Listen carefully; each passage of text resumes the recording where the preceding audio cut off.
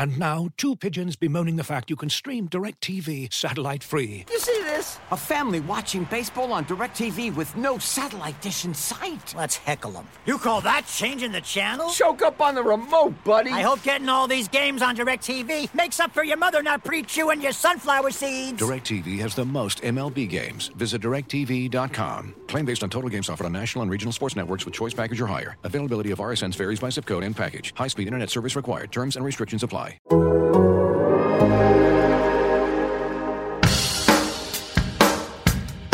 Ultimately, I'm going to keep saying it. Get 1% better every day. Just get a little bit better every day. Hey there, welcome back. It's Stephen Holder. I'm here with Zach Kiefer. We're back with another episode of 1% Better. And man, we have been busy lately, and we got a little bit of a different approach today. I think it's going to be a treat for you. So we've obviously hit you with a lot of Carson Wentz stuff, both here, audio-wise, and in our stories and our coverage of the Colts. So you're going to get a little more today. And we have with us Zach Berman, who is one of our great Philadelphia writers from The Athletic, who does a great job there covering the Eagles. Really admire what those guys do up there covering that team. And Zach's been kind enough to join us today. And I think this is going to be productive. Zach, first of all, thanks for jumping on. I know you've also been busy. Anything going on? Absolutely. Thrilled to be on here. And similar to what you guys are going through, except we don't know who's going to play quarterback for the Eagles, and we're trying to get to know our head coach. So it's a little bit different in that regard, but processing a trade that's not yet official is essentially what we're dealing with. Yeah, it's weird. So Zach, I'll start with something that's been on my mind. If you could just kind of give us your thoughts on this. There's been a lot said about Carson the person lately, and how he did or didn't handle whatever happened in the past year. I guess from the day even Jalen Hurts was drafted, or maybe even before that. I don't know. But I think things get so convoluted in these situations, and things get reported and they take on a life of their own, and I have no freaking clue what is true. If you were just talking just to the average Colts fan who hears all of this, what would you tell them to make of it, and what do you make of it? Yeah, so I would say that Carson, first off, he's not a bad guy. I think that can get misconstrued, lost in translation, like this. He's not a bad guy in the locker room whatsoever. I will start with that. I will say, and you guys aren't guilty of this, but I'm talking kind of about the media at large sometimes is like we paint these guys out to be one dimensional, right? When really it's very seldom like black or white. He's a three-dimensional person who, just like us, like he has his shortcomings, he has things that he needs to work on. And I think it was happening under a lot of scrutiny, which comes with the position, but also under conditions that were difficult to foresee. First off, getting hurt during an MVP season, seeing his backup quarterback, who has a considerably different personality than him, win the Super Bowl, right? So for a competitive person, you can imagine the way that will deal with you. And then there's a statue erected outside the stadium of that backup quarterback who remains in the locker room, who the city loves, right? So Carson's this competitive guy, and as much as he can say he's happy for Nick Foles, he's happy for the Eagles, like that, there was that shadow that was always present. Then Carson gets hurt again. The Eagles sit him, right, at the end of the 2018 season. They want him to get healthy. And Nick Foles goes on this run again, and the Eagles win a playoff game with his backup quarterback. And then all of a sudden, Nick Foles leaves. They give Carson Wentz his contract. And so that shadow's no longer there, but these mammoth expectations are there. And then the Eagles draft a quarterback in the second round. And look, we can disagree, or I can disagree with the way that might have affected Carson.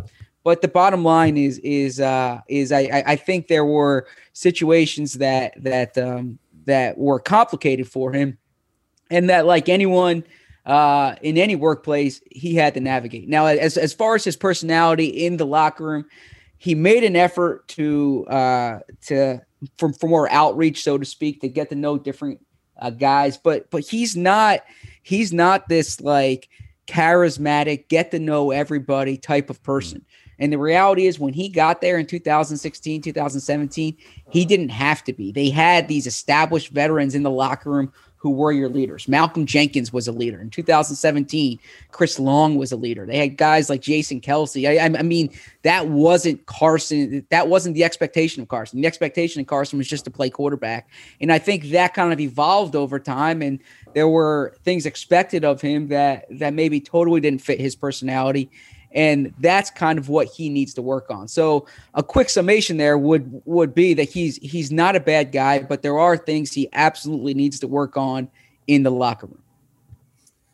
Zach, I want to ask you about the last year, because I think a year ago today, you would have never envisioned the situation that they're in, correct? I mean, Philadelphia would have never pictured a situation where they're trading away Carson Wentz, right? I would have been absolutely stunned. And like if you said we'd be talking without Doug Peterson as the head coach and Carson Wentz as the quarterback, I couldn't have believed it. Yeah. And Nick Sirianni's the head coach, right? Exactly. Who? So let me get your take on this.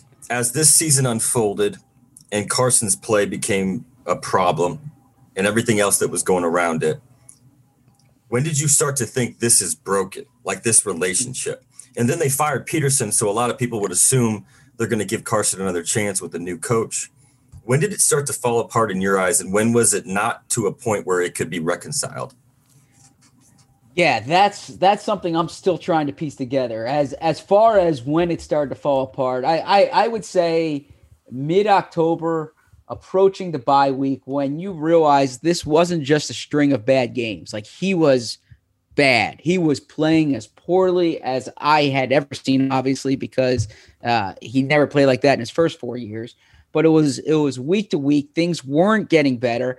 And it was one of those things where he kept saying he takes responsibility for it, but he was never changing anything out there. And you could just sense from and again, we weren't in the locker room every day. That's the difference this year compared to past years. But you could see something was off. And then there was this crescendo building of, are they going to bench him? And the thought of benching him was I could never have fathomed that. And once you bench him, then you're opening up the possibility that this could get bad. And that's when the last month of the season, you really saw it start to deteriorate. When they fired Doug, I was under the misperception that the idea would be to fix Carson. But because Roseman and Jeffrey Lurie are very fond of Carson, at least publicly, correct? Yeah. Correct. And I would tell you that, like, this is not the type of trade that they made where like victory laps around the facility, slapping hands. This was made almost with resignation. Like, they're not happy that they had to make this trade. Could there be, on some level, legitimacy to the thought that they made a mistake here by trading him?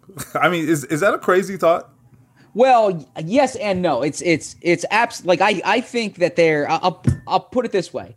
There is a far better chance, in my opinion, of Carson Wentz being a franchise quarterback elsewhere than the Eagles finding a quarterback in the years who plays to Carson Wentz's level. So in that sense, if you have a guy who's a franchise quarterback and he's under contract, you can argue, do everything you can to make it work. But there's also the argument that would it ever have worked in Philly? Like, he did not want to be here, right? So if you're in a marriage and one of the and your spouse doesn't want to be in the marriage as much as you want to make it work, like it takes two there. He did not want to be here, and I know you can't say that players can dictate what happens, but he wasn't just any player. He's the franchise quarterback, right? And so I think a lot of that had to do with was there too much baggage in Philly that you just couldn't put the toothpaste back in the tube? So two questions. You covered him at his best and his worst. Mm-hmm. And we've watched some tape, but that's not the same thing as watching it every Sunday. When he's at his best, what kind of quarterback is he? What does he do well? And then this is the $1 million question, right? Why couldn't he fix it this year? And what were some of the mechanical / issues that you could see, that you could tell, just things he weren't figuring out, and things he wasn't doing this year that he was doing earlier in his career? Yeah. So when he's at his best, he can play the position as well as almost anyone in the league in terms of like the physical ability and the mental processing. He can improvise very well. He has an arm to make as many throws as you could want. He's a smart guy who knows what's going on at the line of scrimmage. He can do so much. Like 2017, he was special then. That being said, it wasn't just the team around him. Like he was special. Yes, he was special. He was special. Now, the coaching was good. Like the play calling was great that year. The offensive line was great that year. The players around him were making plays, but he was special.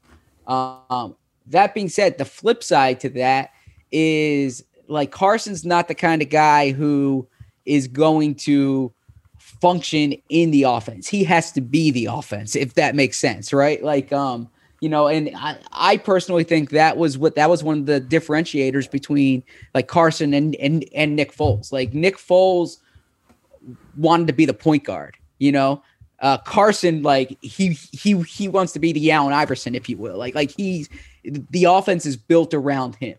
And he wants control at the line of scrimmage. There are plays that he likes. There are plays that he doesn't like. And that's, that's Carson. And I think that's part of what you take from having a talent like that. The flip side to that is when it's not working, it can get ugly. Because the charge of him being stubborn, I think that's where it comes from. Like if he's not fixing it, if he's not just functioning within the offense, if he's trying to do too much, if he's forcing throws, the other part of it is this year when the offensive line, there was a different offensive lineman every week, basically. I think his eyes were down at times, and that was a problem. And he was just turning over the ball at a rate that is bad, and that is unacceptable. And he was missing receivers. And you could say some of that comes with trust. You can say some of that comes with timing. But I think this side, like this past year, was the polar opposite of what you saw in 2017. And I would just say quickly that if 2017 is the ceiling and 2020 is the floor, I think what he was for most of 2018, 2019 is still like in the top half of quarterbacks in the NFL.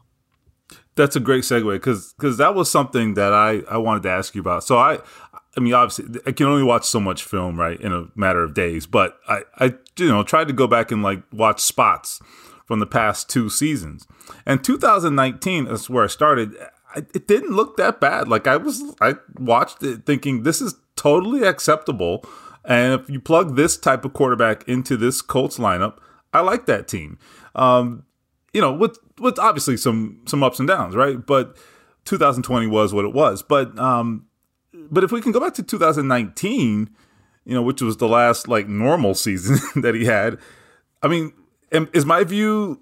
Do you share that view, or what did you make of it? Well, 2019 was probably a little too inconsistent. I mean, There was a stretch in November when he played poorly. He had a home game against Seattle when he was not good out there.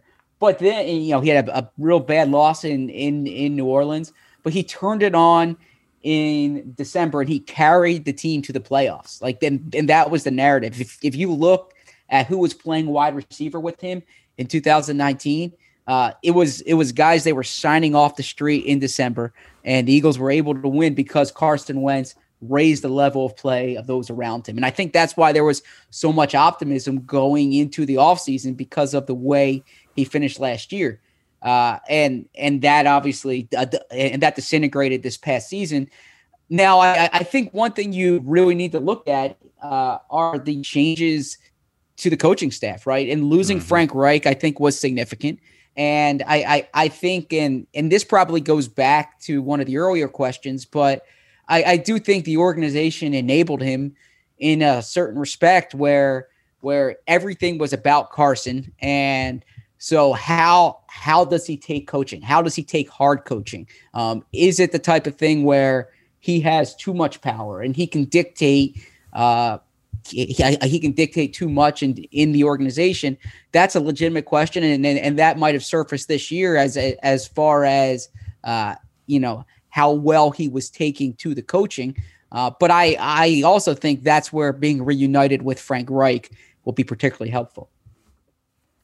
I want to get the temperature of the city in Philly after this move. It's been a week or two, and I wonder from your end, is there some consternation that this kid's going to get it figured out? Frank Reich's going to save him. And if they do, like, how does Philly feel about that in 2 to 3 years? Like, is there a big worry that, I think it's pretty obvious that Philly reveres Frank Reich. And if Carson can return to maybe a top 10 quarterback in the league, how's Philly going to swallow that in 2 or 3 years? And that's a big if, but I'm just curious where they're at right now. Meaning the fan base or the organization? Well, both.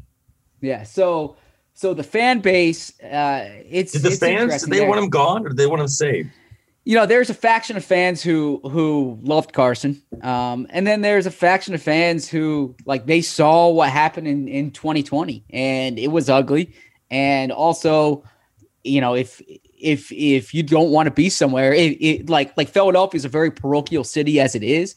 If there's someone who doesn't want to be in Philly anymore, there's probably fans who might take that personally, but ultimately it comes down to performance and lasting impressions can linger. But if he turns it around in Indianapolis, then there will certainly be probably some remorse, especially if the Eagles are going through quarterbacks here. As far as the organization, I think they realized this was a move that they needed to make because of the unknown, right? Like the contract is something they really needed to consider. And if Carson continued playing like this, or if Carson got hurt, the financial implications would be so significant that they would kind of just be the idea of rebuilding this roster would not work if you have a bad quarterback making that much money. So I think they looked at it like, all right, let's take our medicine now and reset. But that is only applicable. Enormous cap charge. I mean, enormous. Exactly. But just eating it this year and then you are out of the contract in the future. That sounds good in theory, but it will only work for them if they find a quarterback. And like I said, if I had to bet, I would bet on Carson Wentz being better than what the Eagles are going to put out there next season. Well, speaking of the Eagles and, current quarterbacks or finding a quarterback, I mean, what I'm curious about is I really think or I assume the selection of Jalen Hurts is a big factor in all of this. Like, I wonder in this regard, like, first of all, I wonder from your perspective, in the city's perspective, just how surprising the selection was last year. And then secondly, what role his presence played on some level, because if he's not there, you don't have an option, right? If he's not there, maybe you're not even trading Carson Wentz. You don't have a fallback plan. Where does that, do you think, or how does that play in all of this? Just going back to the selection of Jalen Hurts specifically, and what role did it, sort of play going forward, do you think? Yeah, so I think it had a big role. It had a bigger role than I anticipated. Mm-hmm. I mean, my feeling was that I'll start by saying I was surprised by the pick. I expected them to draft a quarterback. I did not think it would happen in the second round. Right. I don't think Carson expected that either. And I also didn't think, though, that this was going to create a quarterback controversy, because from where I was sitting, they paid Carson $128 million. They let the Super Bowl MVP leave. Everything they had done for the past 5 years had been about Carson. Like, if you were going to be undone by taking a second round pick, by taking a quarterback in the second round. What does that say about you? And I was wrong. Now, again, I can't speak for Carson here, and everything he said publicly has been diplomatic. But from things you've heard behind the scenes, that pick had an effect, and whether it was the way he thought the organization looked at him, whether it was the way he thought the locker room looked at him, that's the fascinating component of it, the human element that perhaps the Eagles underrated or didn't take into account, and that I certainly didn't give enough credit for. But the reality is this, and I know it's not an apples to apples comparison, but the Packers take Love in the first round, and Aaron Rodgers goes off and he wins the MVP, right? The Patriots a few years ago take Jimmy Garoppolo in the second round, and Tom Brady, still goes on and wins Super Bowls.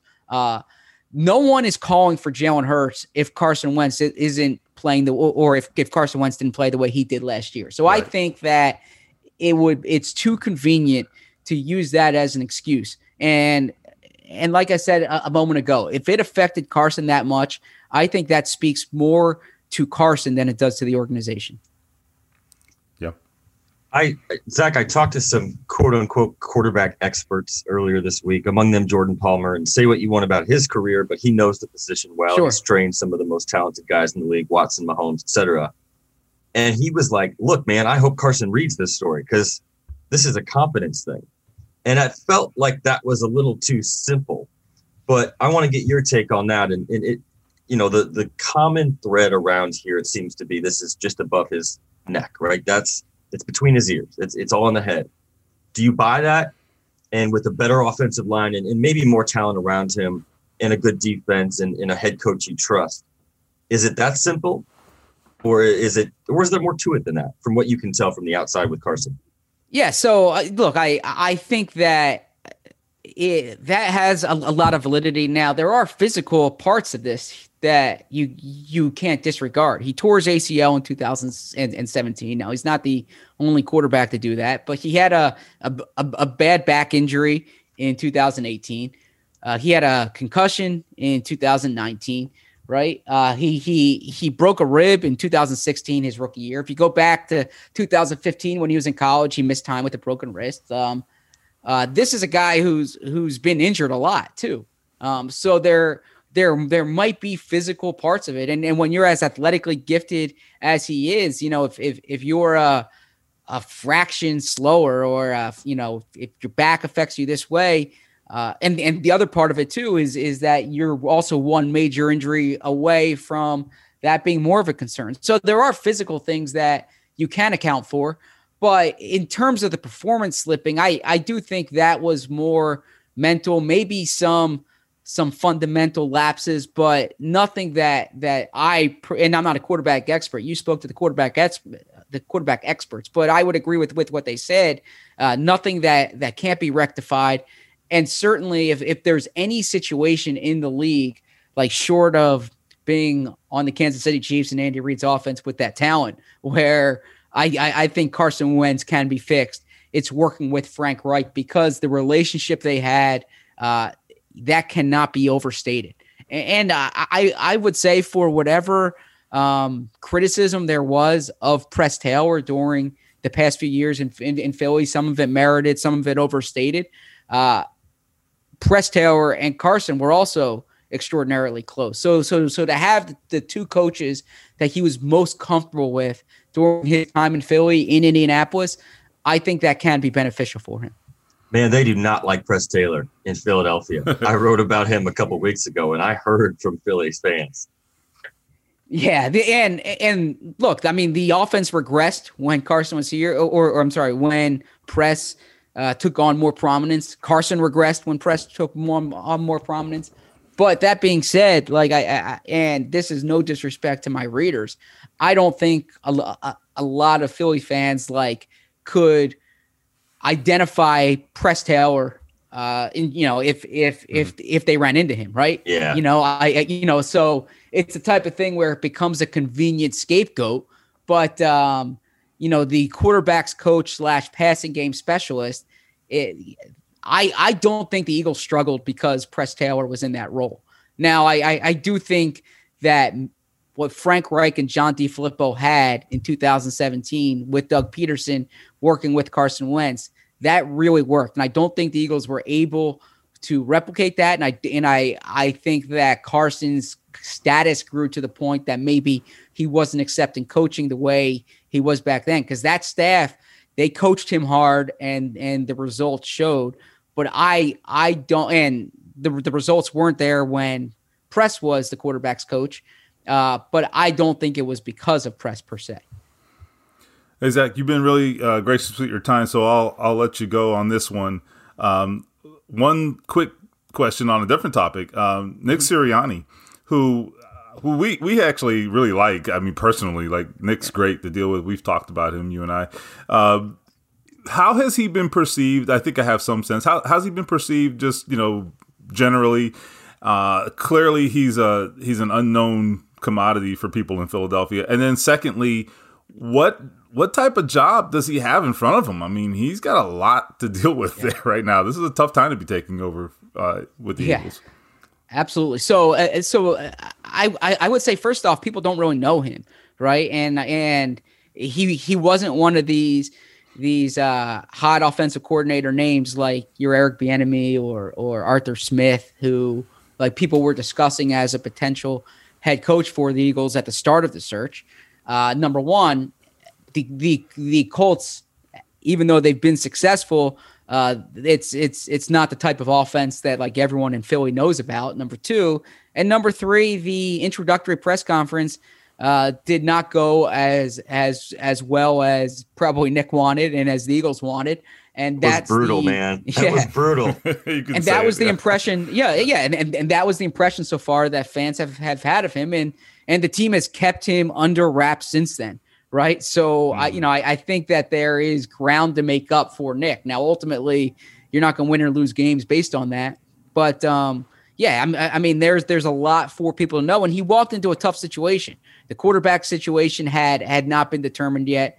He really didn't know how to answer questions about Carson there. And I think that was, I think if he had to do it over again, he would probably approach that differently. But I also think that's going to be long forgotten once he's out there more, people get to know him more. But this is going to be a tough job. This is a team that's rebuilding. There's going to be a lot of roster turnover, and there's a change in scheme here. So there's a lot that he must put in place. But if he can find a quarterback, and the front office can start nailing draft picks, it won't be long for him to have an opportunity to turn it around. I just don't. I mean, this isn't the type of job where he's coming in expected to win next season. Right. Gotcha. Man, this has been great. Exactly what I was hoping for, Zach. So really, really many thanks for coming on.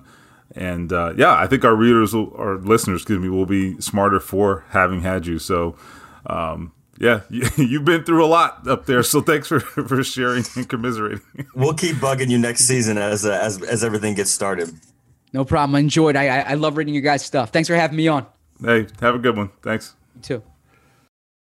Looking for an assist with your credit card, but can't get a hold of anyone? Luckily, with 24/7 U.S.-based live customer service from Discover, everyone has the option to talk to a real person anytime, day or night.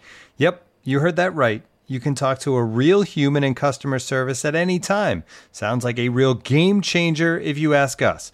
Make the right call and get the service you deserve with Discover. Limitations apply. See terms at discover.com/creditcard. And now, two pigeons bemoaning the fact you can stream DirecTV satellite-free. You see this? A family watching baseball on DirecTV with no satellite dish in sight. Let's heckle them. You call that changing the channel? Choke up on the remote, buddy. I hope getting all these games on DirecTV makes up for your mother not pre-chewing your sunflower seeds. DirecTV has the most MLB games. Visit DirecTV.com. Claim based on total games offered on national and regional sports networks with choice package or higher. Availability of RSNs varies by zip code and package. High-speed internet service required. Terms and restrictions apply.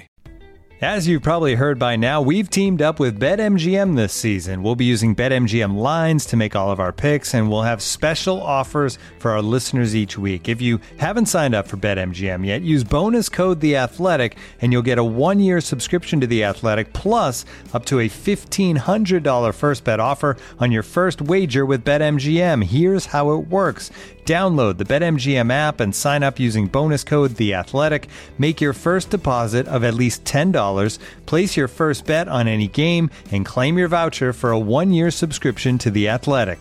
See BetMGM.com for terms. U.S. promotional offers not available in D.C., Mississippi, New York, Nevada, Ontario, or Puerto Rico. Gambling problem? Call 1-800-GAMBLER. Available in the U.S. Call 877-8-HOPE-NY or text HOPE-NY 467-369 in New York. Call 1-800-NEXT-STEP in Arizona. 1-800-327-5050 in Massachusetts. 1-800-BETS-OFF in Iowa. 1-800-270-7117 for confidential help in Michigan. 1-800-981-0023 in Puerto Rico. First bet offer for new customers only in partnership with Kansas Crossing Casino and Hotel. Don't forget, if you haven't signed up for BetMGM yet, use bonus code The Athletic, and you'll get a 1-year subscription to The Athletic, plus up to a $1,500 first bet offer on your first wager. So Zach, I think that was great. Number one, yeah, Zach Kiefer. And so, what's your big takeaway from there? I'll tell you. For me, I think it was that that Carson. I think the relationships, obviously, with the coaches they have, number one, and I think him not wanting to be there. Just I think we knew that, but like that was really, I think, the point of no return for them too. But I don't know, what was your big takeaway there? A couple of things. The personality question you asked really stood out because I love getting a beat writer's perspective because they're the ones that are there every day, right? And you see stuff in the locker room, and it was harder this year without the locker room access, but I feel like and just for the listeners' sake, a lot of those things, you're exactly right. A lot of those things are things that are hard to get across in writing. A lot of times, they're not things that we can really convey that way. So this is why we have these platforms. So go ahead. And look, he said Carson's not a bad guy, and he maybe struggled at times to connect with certain teammates. He walked into a team early in his career that was very heavy on veteran leadership. And then as things, decayed the last couple of years, he didn't handle it well. That's not uncommon for a young quarterback in this league. And it sounds like there were a lot of conflicting agendas going on between management, like wanting the star quarterback to really grow into the face of the franchise, and the coach and him not seeing eye to eye. So I think the bottom line was it wasn't a good situation, and probably all sides were at fault. But I don't think Carson was the lead culprit in why things went poorly in Philly, at least according to what Zach said. Yeah, I agree with that too. Like, I think the last couple weeks, my big takeaway from all of this, so much has been said and there's so much smoke, and what I have come away with is, number one, I don't know what happened, and no one probably knows everything other than those involved. But my big takeaway has been, it doesn't matter that much to me, because I think when these things start to fall apart the way they did in Philly, when people are getting fired and they're worried about their jobs and the fans are booing, everything goes at that point into self-preservation. Everybody's covering their ass. That's all it is. And it's almost like no one has any credibility at that point, because their goal is one thing. They're trying to save themselves, Right. And I just don't think you get a clear picture of what's really happening at those times, because people aren't being honest because they're worried about them. So I just think that just really paints a really clouded picture of things. So that's why I say it doesn't matter that much to me. I think for Carson, this is a great opportunity. I mean, he knows what he has to do. Unless Carson Wentz is a complete, utter fool, and I don't think that he is. He's a smart guy. He knows what he has to do. He has to come in here, and he has to sell these guys on number who he is. One, he has to earn the respect of the locker room. Yes. That's what Phillip Rivers did. And what stood out to me when we were talking to Zach was, what's the one thing we never heard through all this? You were just talking about all these leaks and these rumors and teammates and the mess in Philadelphia. We never saw Carson get on Twitter and make this cryptic tweet. We never saw him take shots at anybody. He never went on a local radio show and said, I want Peterson out. He never took the low road, right? He took the high road. Right. He stayed quiet. When the trade was done, he sent a nice very diplomatic letter to Philly. Now, maybe that's a small thing, but if it wasn't in that case, if it was the other way around, that would be a really bad way for Colts players to see this guy coming in. Yeah. Like, oh, if it goes bad, he's gonna throw me under the bus. We never saw that. And like you said, I think the biggest winner in this trade is not the Eagles or the Colts. It's Carson Wentz. It's a better fit for him. It's a better scheme for him. It's a better coach. It's the one he wanted to play for.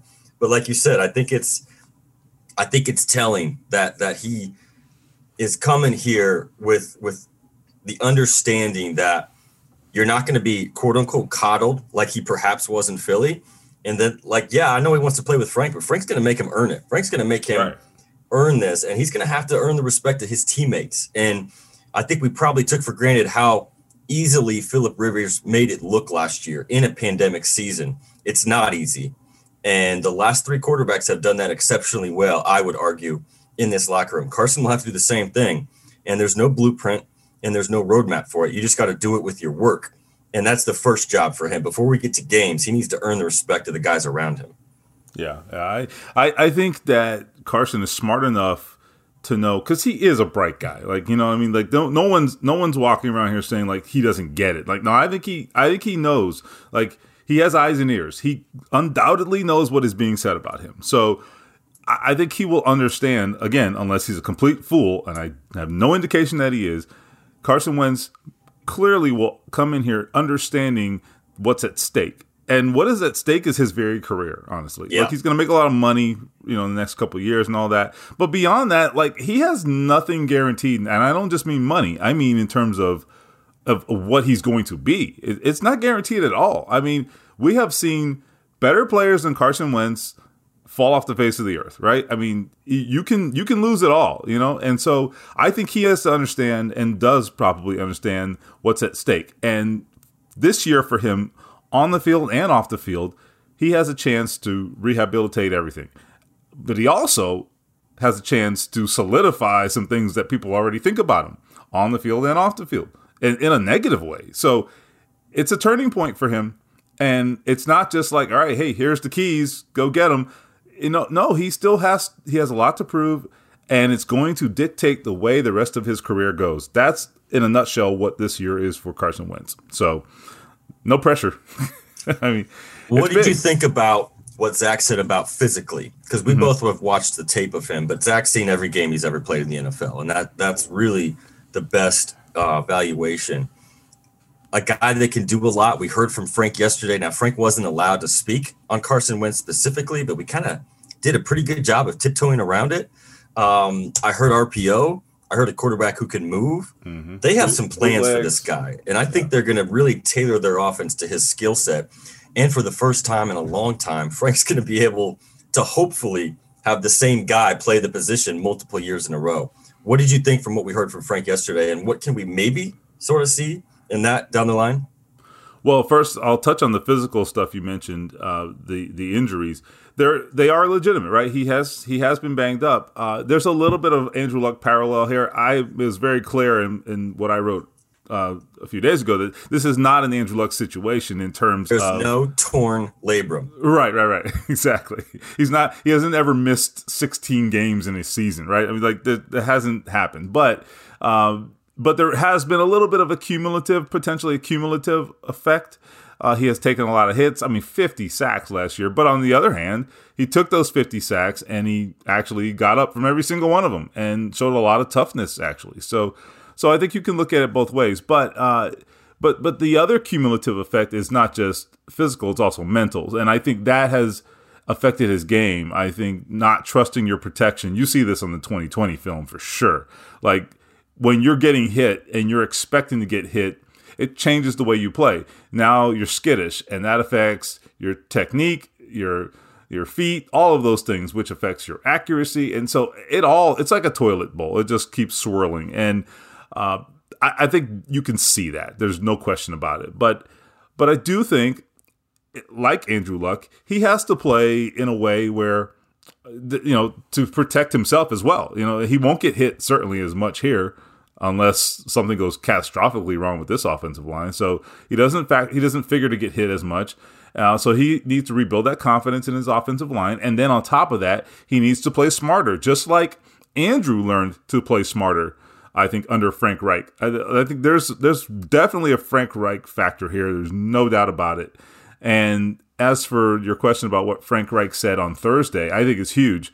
You definitely see opportunities where Frank can expand the playbook. There's no question it will expand from last season. You have a totally different quarterback. It doesn't mean Carson Wentz is going to be better than Phillip Rivers. It just means it's going to be very different in a good way. I think it gives him a bigger menu, and he'll need that. And I think that allows him being Frank, it allows Frank Reich to maybe get more out of Carson Wentz because he has such a bigger menu of things that he can go to. So I love it. I love the idea of, naked bootlegs and, RPOs and the Carson Wentz as a design runner too is really good. He can run on design runs. I mean, they can do a lot. So I like the potential there. I really think that is going to be a positive for the Colts. They lose a lot without Phillip Rivers, but they do gain some other things here that help make those losses, I think, a bit more.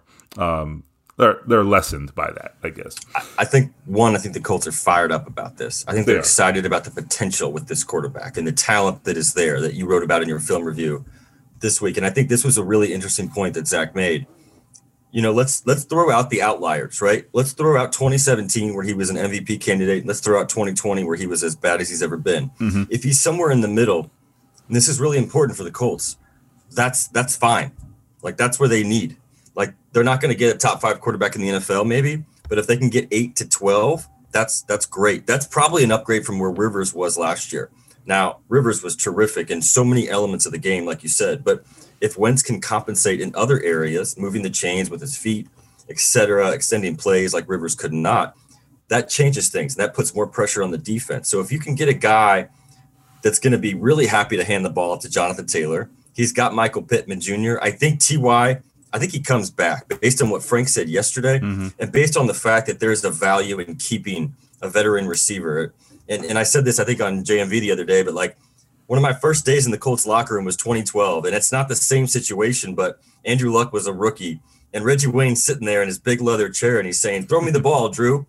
And that's all Luck did in 2012. He threw it to Reggie, and Reggie caught everything, and they won 11 games, and that was a huge part of it. So having a veteran guy like T.Y. as a holdover would really make the bridge from Phillip Rivers to Carson Wentz a little bit smoother, I think, in my position. So, and we know T.Y. can still play. So there's value in that. And the number one thing is the line, right? He was sacked 50 times in 13 games last year. The Colts gave up 21 sacks in 16 games. And that's even inflated because they gave up 5 in that loss to Pittsburgh without Costanzo, remember? And they were moving guys around. Right. It really got out of hand. So let's say more likely they were giving up, 12 to 13 sacks. They're number 2 in the league over the last 3 years in sacks allowed. And that's the good end, right? The second fewest over the last 3 years. Got to fill the hole at left tackle. But going back to what you wrote about and what we've talked about, so many different variables that impact how a quarterback sees the game and plays with confidence are going to be in his favor this year with the Colts. We'll see what he can do with it. But I'm ready, man. I'm ready to go. If training camp started tomorrow, I'm excited to see Carson Wentz out there. Yeah, I mean, I think that's what's going to make this fun. Good, bad, or indifferent, it's going to be interesting because we don't know what we're going to see. And I think that's what makes it so interesting. It's kind of like last season, even though COVID made it a little bit of a funky situation. But I was very eager on the first day of training camp to see what is this going to look like, I think it's much the same thing this year. So I have no idea what he's going to look like, how he's going to play. But all I can tell you is the Colts are going to be interesting in 2021. So we got that going for us. So that's good. That's good for business, by the way, for us, if you're in our business. So I'll take it. Hey, so I'm glad we had a chance to do this. Like I said, Zach Berman does an awesome job, him and Bo Wolf up there in Philly, and Shio Kapadia as well. So if you're a subscriber to The Athletic and you're interested in the NFL, read the Eagles coverage. It's excellent. Absolutely excellent. So check it out. And, of course, keep an eye on what we've got. So thanks for listening. We've got lots of coverage, continuing. We're sort of building toward free agency here, so that's going to be our focus here in the next couple of weeks. So stay tuned for that coverage. And as you know, we'll go from there. Who knows where it'll take us. Thanks for listening. I'm Stephen Holder with Zach Kiefer, and this is 1% Better.